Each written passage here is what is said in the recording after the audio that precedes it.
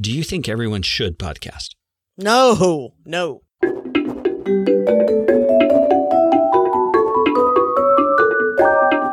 Yeah, why do you say it so strongly? There are so many people out there who are boring, so boring. Just nothing to say. No way of saying it. God, they're boring. And I mean, they don't always know they're boring, which is kind of a problem. I am pretty confident you didn't listen to a podcast about podcasting to have someone tell you you should not start a podcast. I just couldn't resist, though. Jessica Kupferman is such a character, but she's not on my show because she's a character. She's on my show because she really understands podcasting. She's been podcasting for a long, long time. And along with her partner in crime, Elsie Escobar, they have begun the She Podcast movement, just rocketed for women podcasters. Check out the links to their stuff in the description of this episode. But we're going to dive into Jessica's background, hear her story, understand how she got to be where she is in the podcasting industry. And if you stick around to the end, Jessica is going to give us a handful of tips for would-be podcasters, including that gem you just heard at the outset. Don't go away.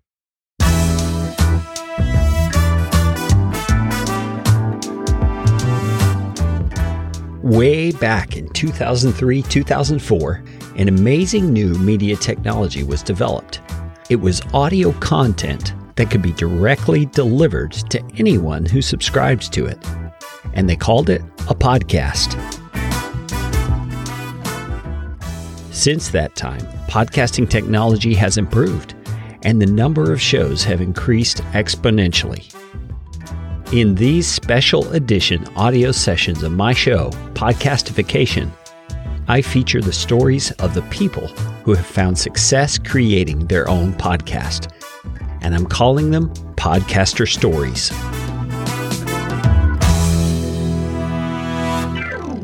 My father, he had a master's in taught video production at Hood College, which is in Frederick. So we always had the newest and latest tech gear. We had a Betamax before anyone. We had a VHS before anyone. I know I'm dating myself incredibly by even saying those things. I remember those. Yeah, do you? Yeah, so we had all that stuff before anyone else, and then we had a video camera, and my sister and I were allowed to play with it as long as we didn't, smash it on the ground. So we did a lot of our own music videos. We also had a tape recorder where we would just push play and have our own game shows, make our own commercials. Never audio dramas, oddly. Always just me. It was like I had my own late night show, and she was always my guest. Which is not, I don't think, many podcasters' backstories, but it is a weird coincidence. Or maybe not. Yeah, so I knew that I had a lot of performance and verbal and communication skills. I went to college for English literature, thinking that because I aced those classes in high school, I would ace the whole thing, not realizing all the amounts of reading that I'd be drowning in books within my first semester. So I switched from English literature to journalism before realizing I hate the news and everything that it stands for, and then went to communications, which was the proper place for me to be because I liked writing flashy, glittery sales copy. It's fun for me and also quite natural for me to be enthusiastic about products. I am a salesperson that loves to be sold things. And even as a kid, I used to make big collages of magazine ads because I could see that how beautiful that, I thought it was interesting that commercialism and art could be the same. I thought, I don't know, even as a kid, I thought that was really interesting. I would make huge posters of ads and cutouts of magazines.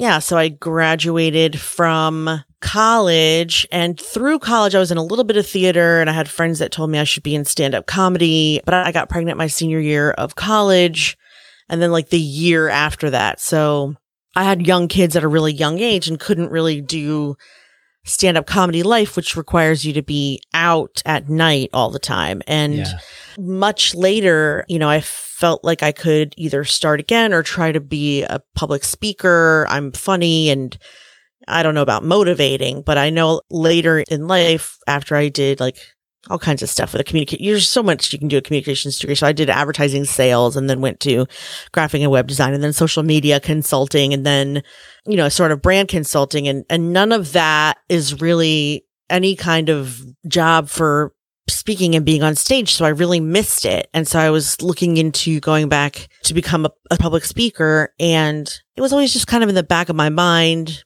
And then a friend invited me to be on her podcast. This was like in 2012 or 13. At the time, my father-in-law just died. We had just moved into a new house, and I was trying to figure out if I wanted to like go full force on being a speaker or get pregnant and have a third baby. You really can't do both because, again, it's traveling and not being home. And she invited me on her podcast on Blog Talk Radio. And, now's the time we're going to talk about this. And now's the time we're going to do, the definition of the day. And like, it was so cool. And I was immediately obsessed to the point where whatever projects I was working on up until that day, I don't even remember what it was, because for 2 weeks, all I did was create my podcast and my branding and my episodes, invite people to, I just was completely consumed with it. My first show was called Lady Business Radio. I wanted to be on more podcasts, but couldn't find any that were really interviewing women entrepreneurs. There's Pat Flynn and John Lee Dumas and Lois House, and they were all kind of interviewing each other. They were all interviewing dudes. And I thought, well, they're never going to put me on their show, so I'll just start my own. And it was one of the first ones, if not the first, women's entrepreneurial interview show. And I did that for a couple of years, and then I did get pregnant. And then in between there, somehow I had started She Podcasts, which was an online community for women podcasters. And when I went on maternity, they were both slowly growing. But by the time I came back, She Podcast was like bursting at the seams. And there were already a few other women's entrepreneurial shows and communities. So that was kind of stagnant. So it sort of pushed me in the direction of helping women podcasters, get their shows off the ground. So that's sort of a short version of how I am where I am.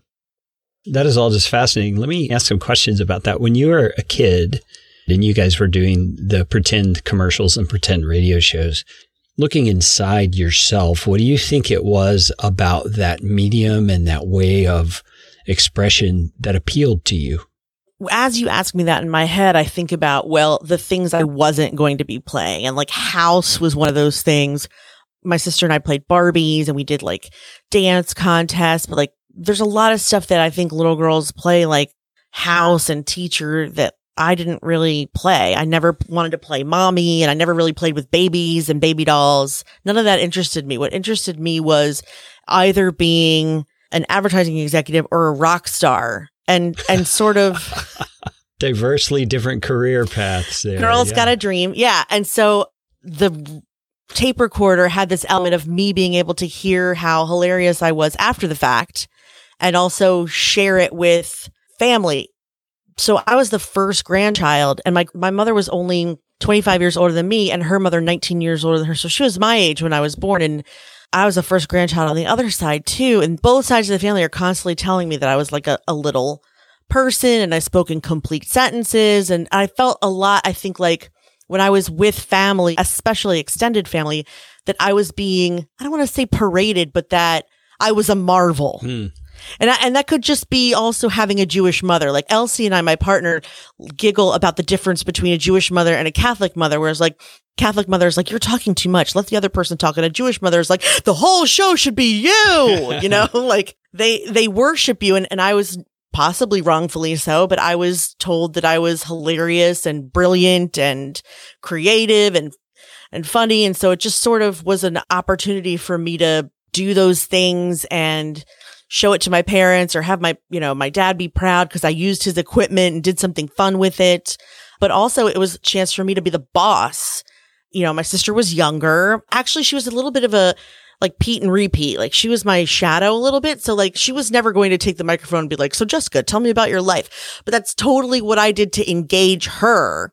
She was just happy to like sit next to me and watch the tornado happen. So I would get the recorder and be like, so Dana, tell me about this doll. What do you have going on over here? And then she was like, it's pretty. It was just a way of us to play together. But yeah, I think partially was just being able to have something to get that attention. And also my sister and I were in dance class from a very young age. And it wasn't that I enjoyed or even noticed that I was on stage, but that it never occurred to me to be afraid of being heard and having my voice in front of other people. So to me, that was a perfectly natural thing that sometime in my life I would have an audience, and this is just how it would go. That's really interesting how some of us as children grow up with this kind of an innate confidence. Yeah. Falsely so, maybe. Yeah. But yeah.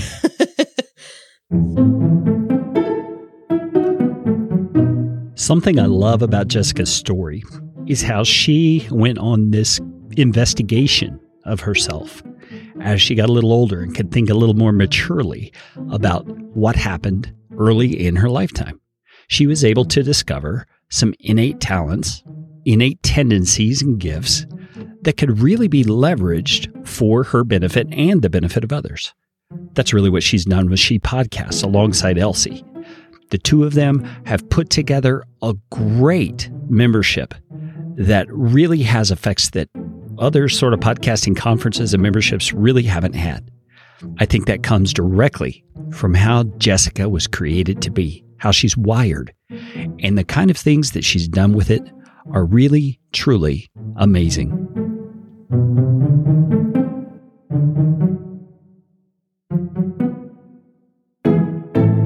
It sounds to me like you're very okay being the outsider. I am now. I don't know that I was then. I mean, at 44, you're so much more self-aware than you were at like 14. And like even in Jewish girls sleepaway camp, I was an outsider because they were all from DC and New Jersey and New York. And I was just like bumpkin from Frederick. So I couldn't even fit in where I was supposed to fit in. And there, it really made a big difference to me. And I felt like my parents didn't do anything to help smooth the process of fitting in because they wouldn't buy me the same brand name clothes that everyone else had. And I just always felt like a disaster. And back then it really bothered me. And in high school, it bothered me less. But I did notice later that I did this funny thing. Like after I graduated and I would see friends from high school, they would say things like, I always wanted to talk to you and like, or I always wanted to date you, but I just thought you were so snobby. Oh, wow. And I just laughed because I was like, that is insane. But the truth is, I probably gave the impression that I was too cool or that I was not bothered because that was my facade. The facade was, it doesn't matter if I'm invited to parties because I don't want to go. I don't feel like going. I didn't even know if I did. I just didn't want to feel the rejection. It was too scary. So I probably did push people away and I regret that. And in college, similarly, it was a self-esteem thing where like there were guys, I guess, who later said that they would have dated me that I thought I did not have a chance in a million years to have them as my boyfriend. So I just completely, I don't know if I even, can you blow something you didn't even notice was happening? Yeah. I didn't even notice those things were happening. And so now I'm more comfortable with, I can still blend like a chameleon, but then I also eventually will say something that shows that I don't belong there. Yeah. It's inevitable. It's just inevitable, but I'm fine with my thoughts versus the norm now. Yeah. And you've grown into that. Yeah, I think so. Now, how many podcasts are you a part of right now?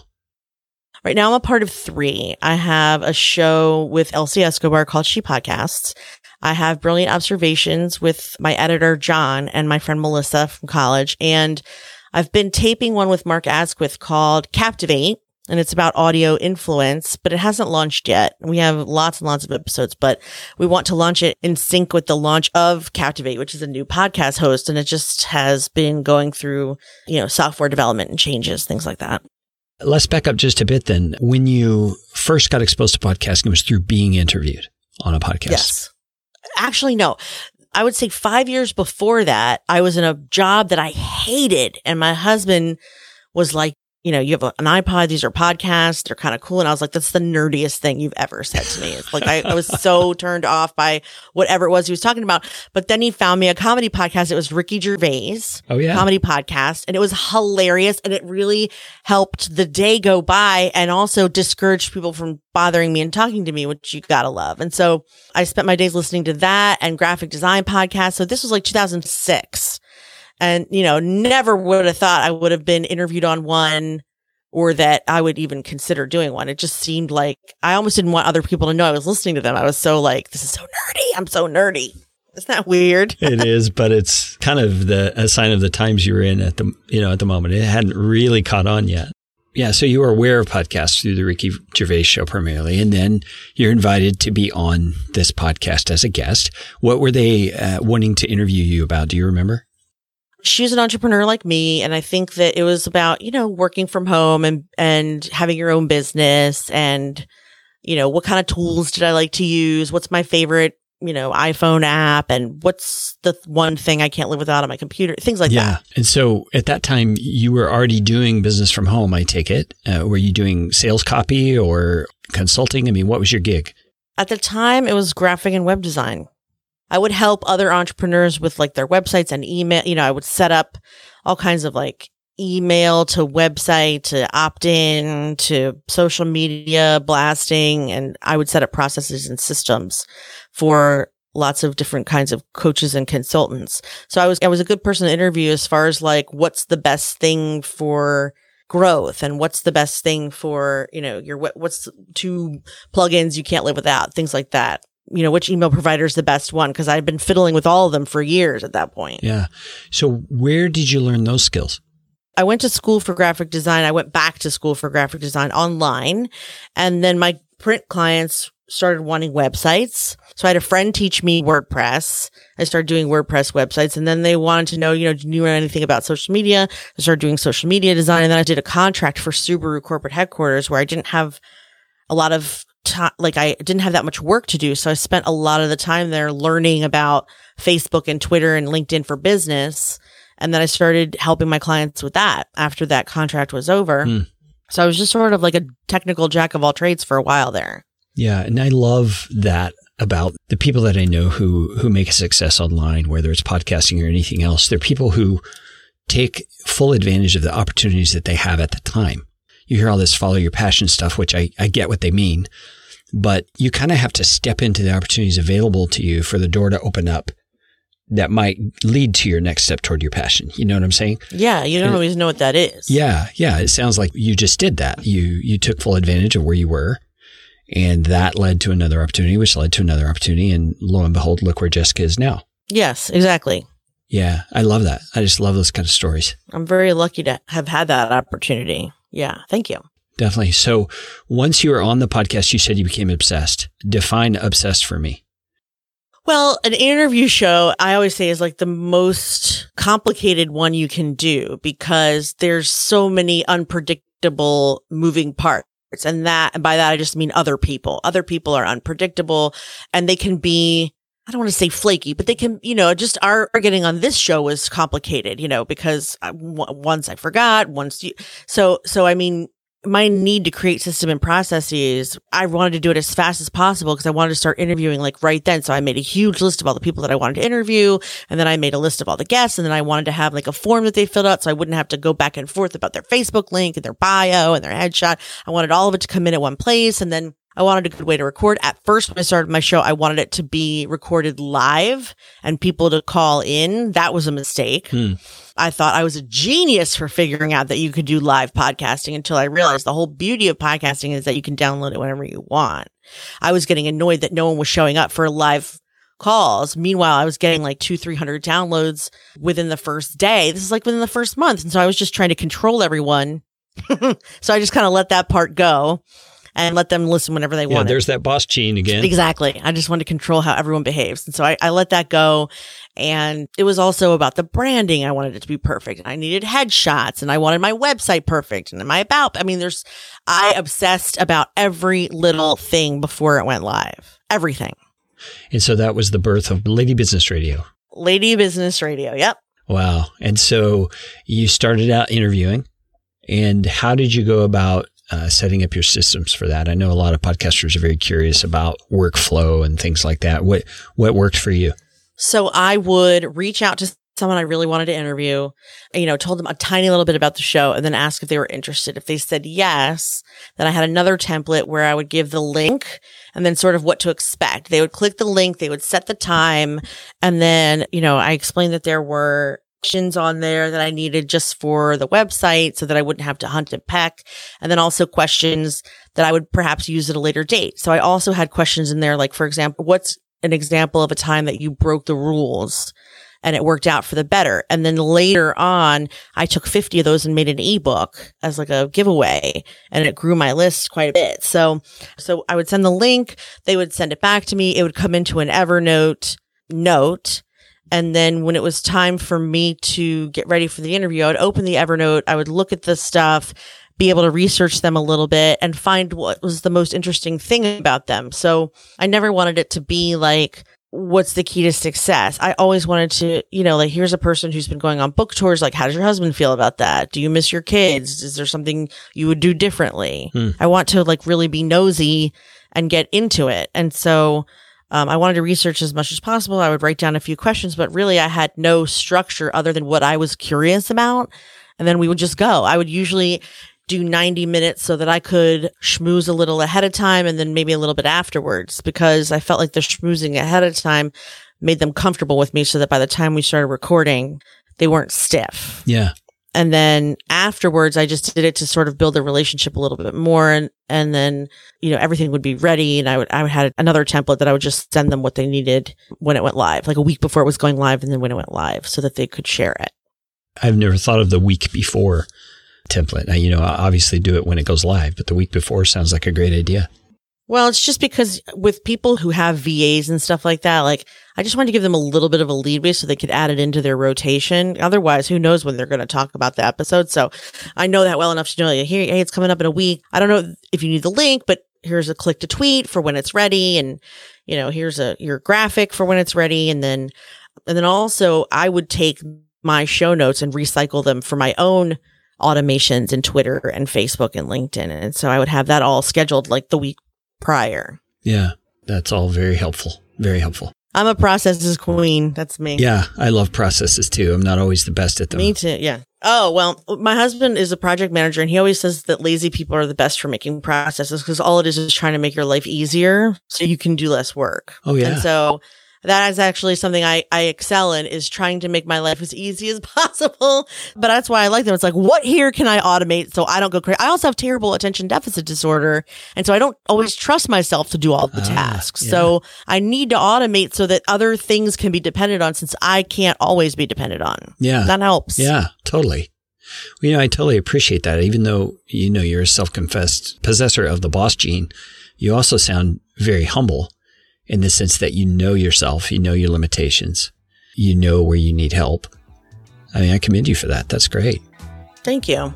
It's not always easy. That's true. No. I don't always calculate correctly, and I do take on too much still. But yeah, I try to automate as much as I can just so that I can have things working smoothly.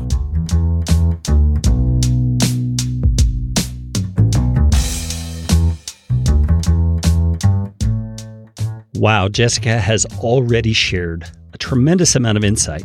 I love that last portion about automation and systems. Every successful podcaster that I know gets organized. They figure out how to do this podcasting thing with some sort of system. It doesn't have to look the same as everybody else's, but nevertheless, it has to be a system that works for you. It's not an easy thing to figure out sometimes because there are so many moving pieces. I mean, you have the actual recording of the interview, and prior to that, the scheduling of the interview. You have the outline that you have to create. You have show notes to create. You have editing to do. You have music to add and levels to optimize and uploading to a media host. You have social media promotion. I mean, the list goes on, right? If you're a podcaster, you know the pain of developing good systems. Hey, I just want to make the offer. Part of what I do is podcast consulting and coaching, and I can come alongside to take from the best practices that I've seen hundreds of clients use so far to help you develop a system that works for you using technology, using software, using even just an Excel spreadsheet if that works for you. Let me know. And let's get back to Jessica's podcaster story right now. Lady Business Radio was your first podcast. You're doing the entrepreneurial interviews spawned by your own curiosity. Where did you go from there? From there, I went to New Media Expo in 2013 to learn more about how to grow and become bigger. And I met a couple of women there who were killing it with their shows at the time. And I found that my lunches with them were so much more helpful, and the information I was getting from them was so much more useful than going to sessions where I would hear all this math, oh, you want to grow your show? Well, then just do 2 shows a week instead of 1, and you'll double your download numbers. Like, that's not really what I wanted to hear. I wanted to hear things like, how to say no when someone asks to be interviewed and you don't want to. I felt guilty about that. Or what happens if a show's not good enough to air? How do you say that nicely? Those types of things.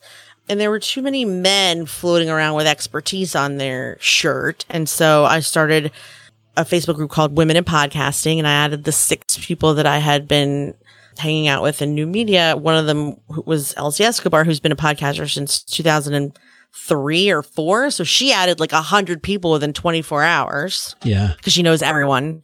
And then a couple months later, she came to me and said, I've always wanted to do a show for women about podcasting. Would you be interested in doing it with me? And I was very flattered because I don't nearly know as much about podcasting as she did, but it ended up working out because I could challenge what she was telling people to do, and I could be the everyman. She was the expert. I'm like the Adam Carolla and she's the Dr. Drew. Yeah. And so we started the show, and then the community just kept growing and growing and growing. And now it has over 12,000 members. Wow. Which is crazy. Wow. 12,000 members. Yeah. 12,000 members. We've taught at a lot of the different podcasting conferences. We do coaching together, and we've done in-person VIP masterminds and online courses and all kinds of stuff for women. And it's been really great. So I stopped doing the other stuff so that I could focus on running this community with her. Yeah. So you obviously somewhere in there took a turn from just being obsessed about podcasts to being obsessed about helping women know how to podcast. Why was that important to you? When I first started Lady Business Radio, I was the only one that was interviewing other women. And so I really wanted to figure out why other women weren't doing it. Because those barriers weren't necessarily barriers to me. For example, fear of being heard. That is preposterous to me. Or fear of tech, another preposterous thing, like I'm going to screw something up or I can't do it right. So I created a course called Podcasting School for Women because at the time, only 13% of shows were done by women. And I just thought, well, that's just sad. There's got to be more people out there with stuff to say, important things to say besides me. I don't have anything important to say. I'm just finding out what other people have to say that's important. So I did the course, and then I got Elsie to help me with the course, and we taught about 100 women how to do podcasts, some of which are still on now and some are not. Then we broke that course up and just started teaching webinars here. We've done all different kinds of ways of teaching. But the point is, it was important to me because I felt like these are barriers that women have that men don't have. They are afraid to touch tech. They are afraid to ask questions and be told that they're asking stupid questions. They're afraid that someone's going to hear their message and be angry or upset with them, or that they don't have the right knowledge to ask those questions, which is to me kind of the point. You're not supposed to have if you had all the knowledge, you would be the one being interviewed, not the one interviewing. Yeah. But people have all this like made up criteria in their brains as to what needs to happen in order for them to be able to be qualified to have a podcast. And none of it exists. Not one rule exists. And I think women more than men have those, we make up rules for ourselves all the time about what we can and can't do because we've been told our whole lives how to behave and when and how loudly. So I just wanted to sort of ease that transition a little bit. And I think it's gotten a lot better in the last, I'm not saying all because of me, but I do think that the number has evened out quite a bit in the last couple of years. We've had She Podcast for 5 years, and I think the percentages has grown a great deal. I know that it sounds like I'm saying it's a direct result. I have no idea whether or not it's a direct result. It's probably also a direct result of podcast movement happening and PodFest happening and, School of Podcasting and all the other wonderful people who teach podcasting and who are learning more about it and then talking more about it. I think that's amazing. So at the time, though, it was like that stepping stone from 2006 when I was like, that's the nerdiest thing ever. This was sort of a middle place where it wasn't necessarily nerdy, but people didn't really know what it entailed. And so I just wanted to make it a little bit more accessible so that people could, say what they had to say. It sounds like you've done that for women in particular because you understand partly where they're coming from and the obstacles that they're typically erecting either for themselves or that are really obstacles that are there in their way. Definitely. And I appreciate that. That's really what a good coach or teacher or instructor does, gets into the shoes of the student. And so it sounds like you and Elsie have done that tremendously. So when you think about your podcasting in terms of the publications you've done, the shows you've produced, how would you say your listeners have benefited from the work that you've done? I think that my listeners with Elsie get to hear about what they do and how they do it and the industry within which they do it with a perspective that is not intimidating, that makes sense to them, that applies to their own life. And I think that's really important. I think that, for a little while there, Walter Cronkite was the only one giving the news. But after a while, when women started doing it, it became more popular because it almost felt like that's someone that can relate to me. And there are lots of people podcasting that maybe can't relate to, I don't know who else podcasts about podcasting, but like Podcasters Roundtable. I mean, Daniel J. Lewis is he has a very specific style. And then also Podcasters Roundtable, which I've been on, can be a little bit analytical. And then there's New Media with Rob and Todd, the New Media show, which can be, kind of a gab fest sometimes and sometimes a little bit, Elsie and I are just sort of like, oh my God, what did you think about this? Oh my God, it was amazing. We're just different. We're just talking like two girlfriends talking about it. And it's a completely different show than other shows about podcasting. So I think they just get an opportunity to hear it the way they would talk about it, which is kind of cool. That really is kind of cool. I have to admit, I'm a little bit jealous. I don't know that guys really have a thing like this. Maybe that's what, Podcast Movement and Podfest is a guy-oriented thing. They are organized by guys after all. But no skin off anybody's nose. What Elsie and Jessica are doing with She Podcasts is really cool. And I think it's quite inspirational and empowering for the women who go. Dave Jackson, the podcast coach, did a recent episode about his experience at She Podcasts, and it was like nothing else he had ever heard. If you haven't heard Dave's explanation and description of what he experienced there and the kind of cool community that's happening among this amazing group of women podcasters, you should check out his episode. I will drop a link to it in the description or the show notes for this episode. All right, Jessica has got a lot more to share. I'm excited for you to hear it. Let's get back to her story. Let's flip that question around. How have you benefited from the podcasting that you've done? Oh my gosh, so many ways. I can't even. Well, first, that speaking career that I always wanted came knocking down my door, and I started being able to talk about podcasting at all kinds of different conferences, not just podcasting ones. And also being featured, we were in Entertainment Magazine. Wow. I think it was Entertainment Magazine. We were featured in a column, Elsie and I, in the print version.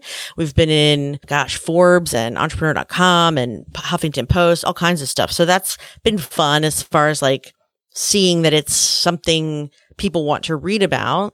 But it's also been beneficial for me in that I've been able to become a leader in a way that I've wanted to become a leader before. I'm sort of an example in the space.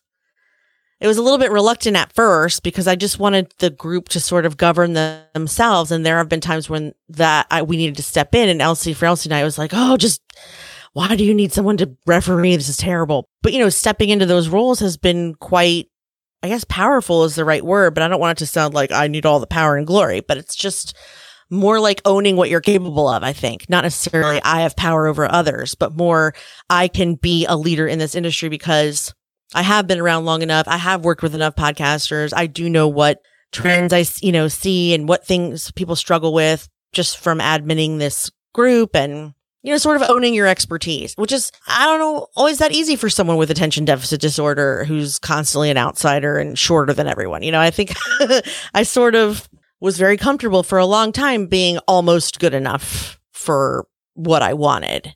And so I think sometimes it can be more difficult to live up to your potential. It's scarier because you have more to lose, Yeah, I do understand that. So talk to me about the attention deficit disorder. You mentioned that a couple of times. How old were you when you first realized that something was going on in that realm? I was in college, but I should have known a lot earlier. Because I was constantly getting in trouble for talking, like from first grade to 12th. But I didn't know until college because I did not have good study habits and I started failing and I couldn't figure out why. If I was going to the classes the same way I always did, why I wasn't passing. And the reason was because they were giving 30 pages of homework a night. And I had no idea what kind of discipline that was going to take to do that. I'd never done it before. Yeah. And, my grades were slipping and I couldn't figure out why. And the school psychologist said it was because I had ADD and I should take medicine, which I refused to do until I was like 30. I just sort of muddled along, getting fired from jobs and signing up for things that didn't suit me and jumping into stuff where I didn't belong. I did that for another 10, 15 years before I quit. I had a corporate job that I quit.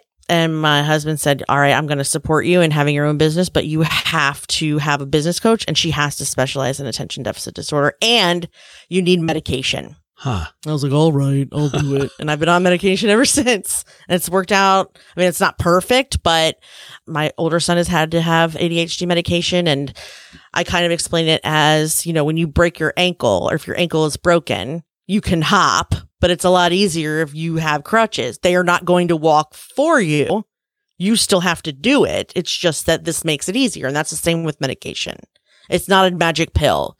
You still have to learn how to organize your life and your time in your head, but this helps you get to that point. You can't get to that point on your own. It's like depression, right? If you're drowning, you can't just pull yourself magically out of the water. You need something to grab your hair and lift you up, so that you can see to swim. And that's kind of like what this does, but in a different way, I guess. Yeah. On the brain chemical side, it's helping you exactly. gain your equilibrium so that you can then take the breath and do something. So I can just say, okay, how can I organize this? Or, all right, what am I going to do first? Like, you don't have that opportunity when you have ADHD. You just have everything weighing on you and then it becomes overwhelming and then you do nothing. Or you procrastinate or you do something that's not important because, then you spend an hour doing something that you should have done last because you weren't thinking about the stuff that needed to happen before this and you just wasted an entire hour. Yeah. Like that was my life before I started taking ADHD medication. It's at least given me the opportunity. I mean, I'm still not perfect. I still do that sometimes, but I at least have the ability to think through it a little better. It's a skill that you have to hone like anything else, though. Yeah. So what do you think was behind the resistance to taking the medication? Well, since then, I've read that ADHD people just hate taking medication. I have no idea why, but I also will never take an Advil. If I have a headache, I don't like to take cold medicine. I'd rather sniffle to death. I don't know why. And it's a common trait. I mean, like when I have a headache and I don't take the medicine, I just sort of feel like I can power through it and I don't need it. Like same with the cold medicine. And then people will be like, well, why are you suffering? This is ridiculous. It's like, I don't need it. I'm fine. And there's no good reason for it. It's just an instinct that I still have a hard time fighting. I mean, now I know better, but I take my medicine religiously because I've convinced myself that I can't function without it. But other types of things still, Benadryl and Advil, I just wait until I'm dying before I take it. And there's no good reason. No good reason. It's just one of those weird little brain ticks, I guess. Yeah. Not that it's a good reason, but I think sometimes we want so badly to be fine that. And also, I think we can ignore it. I have the ability to ignore it for a really long time. Yeah. I can just ignore it and focus on something else. And I don't want to be bothered with finding something to drink. Like, I know it sounds ridiculous, but that seems like a lot of work when I'm buried in something. Yeah. I'm the same way. Are you? Yeah. I get really focused on what I'm doing and I don't want to take the time to go have lunch. Just another example. Yeah. Or shower or get the mail. Yeah. Or do the dishes. Like I try and compartmentalize all that stuff. Like I do a little bit of stuff in the morning and a little bit of stuff before I get my little one from daycare and everything in the middle. If I get to eat in the middle there, it's a good day. But I shove it all in there because I don't like to stop for that stuff. Yeah, I totally get it.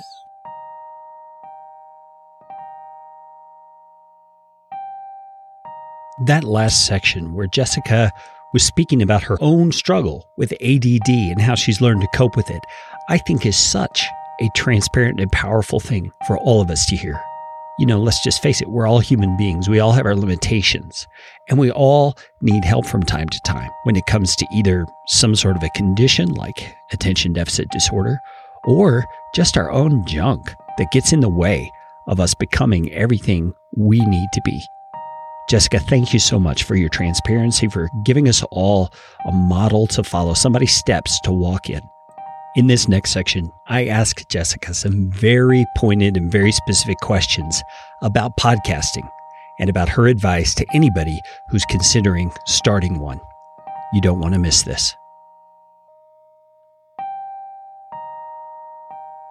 Do you think everyone should podcast? No. Yeah, when do you say it so strongly? There are so many people out there who are boring, so boring. Just nothing to say. No way of saying it. God, they're boring. And I mean, they don't always know they're boring, which is kind of a problem. But I mean, there are exceptions. But I do feel like people who ask the same questions the same exact way every show are not creative enough to have a podcast, I don't think. I'm not speaking specifically about John Lee Dumas because I've been interviewed on his show, and believe it or not, it does not happen the way it sounds like it's happening. It sounds like he asks the same way every time, but it's actually more like a conversation like this. They just piece it together for a half hour of the same thing every time, but it's really not. And so he actually is more talented than he makes himself look, unfortunately. But I have been on shows where no matter what I say to the question, the answer is always, great. That's so interesting. Like, you did not hear a word. You're just waiting for me to be finished so you can ask this next question. That drives me insane. Yeah.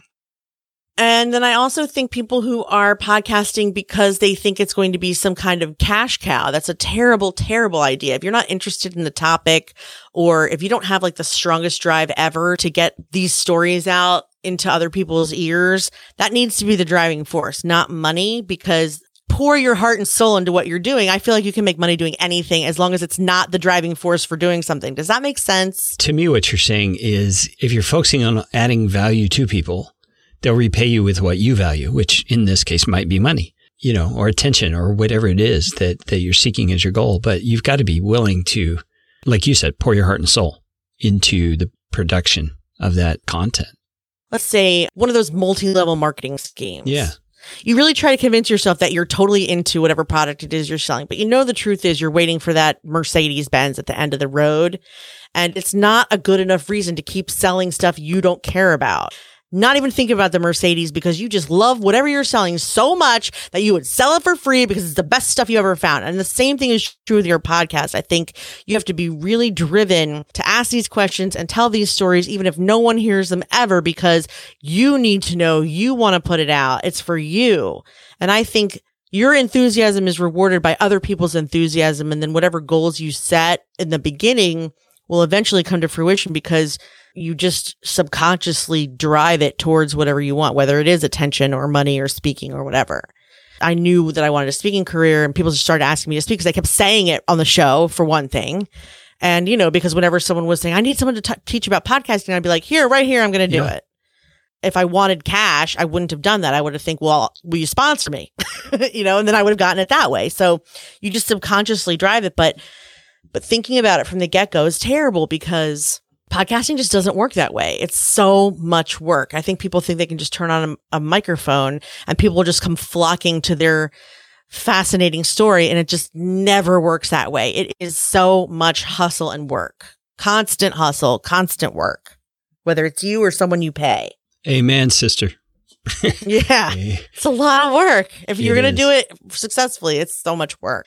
But it's great. It's also great. If you were a kid in the basement with a tape recorder doing your own game show, then it doesn't feel like work. It feels like fun. This is fun. I went to University of Delaware. I went to WVUD. And the second I walked into the radio studio, I walked out because all those buttons made me dizzy. And I was like, too bad so much for my radio career.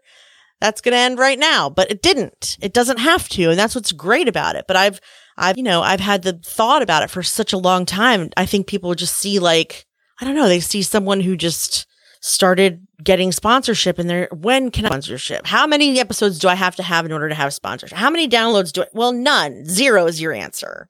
It's never going to be right because you're always focused on the wrong thing. That's great. So would that be a part of your advice to someone who's brand new to podcasting, considering starting a podcast is first of all, understand the hard work, or would you start somewhere else? Yeah. I think I would say if you're starting a podcast, make sure it's something that you will never get sick of talking about and that you talk about a lot already with others. And make sure that if you have co-hosts or people that you're interviewing, that they're people that you are excited to talk to about this topic. And that can't happen every time, especially, after 2 years. But at first, it needs to be people you're super excited to talk about with this topic and then see how it goes. Just see if you like it. I usually jump in and then see what I think before I'm committed, but also I'm never really committed. You're talking about ready, fire, aim. Ready, fire, aim. Yeah. I do a lot of firing without aiming just to see what would happen. And so if someone wasn't sure, I think I would say give it a shot because you have nothing really to lose.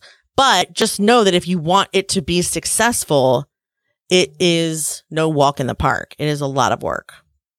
But you don't have to worry about that at first. At first, you just have to know, like, are you articulate and do you hate it? You won't know until you turn on the mic. You just will never know. You have to figure it out. And I think I would add to that in my experience with clients, don't let the first one or two that you record be a deterrent making you think you're awful, because everybody's awful at first. They're all terrible. It's so true. I mean, the only people I've heard who aren't awful at first are people who have a background in broadcasting already, because they're used to being behind the mic. But that doesn't mean just because you're a broadcaster, you're going to be great either. Yeah. I mean, it isn't even really about being awful. It's about whether or not you enjoy it. Forget about being awful. Because even like, let's say if you're starting ballroom dancing, of course you're going to be awful, but is it fun? Yeah. If it's fun, you'll get better. If you hate it, don't do it anymore because it'll be terrible.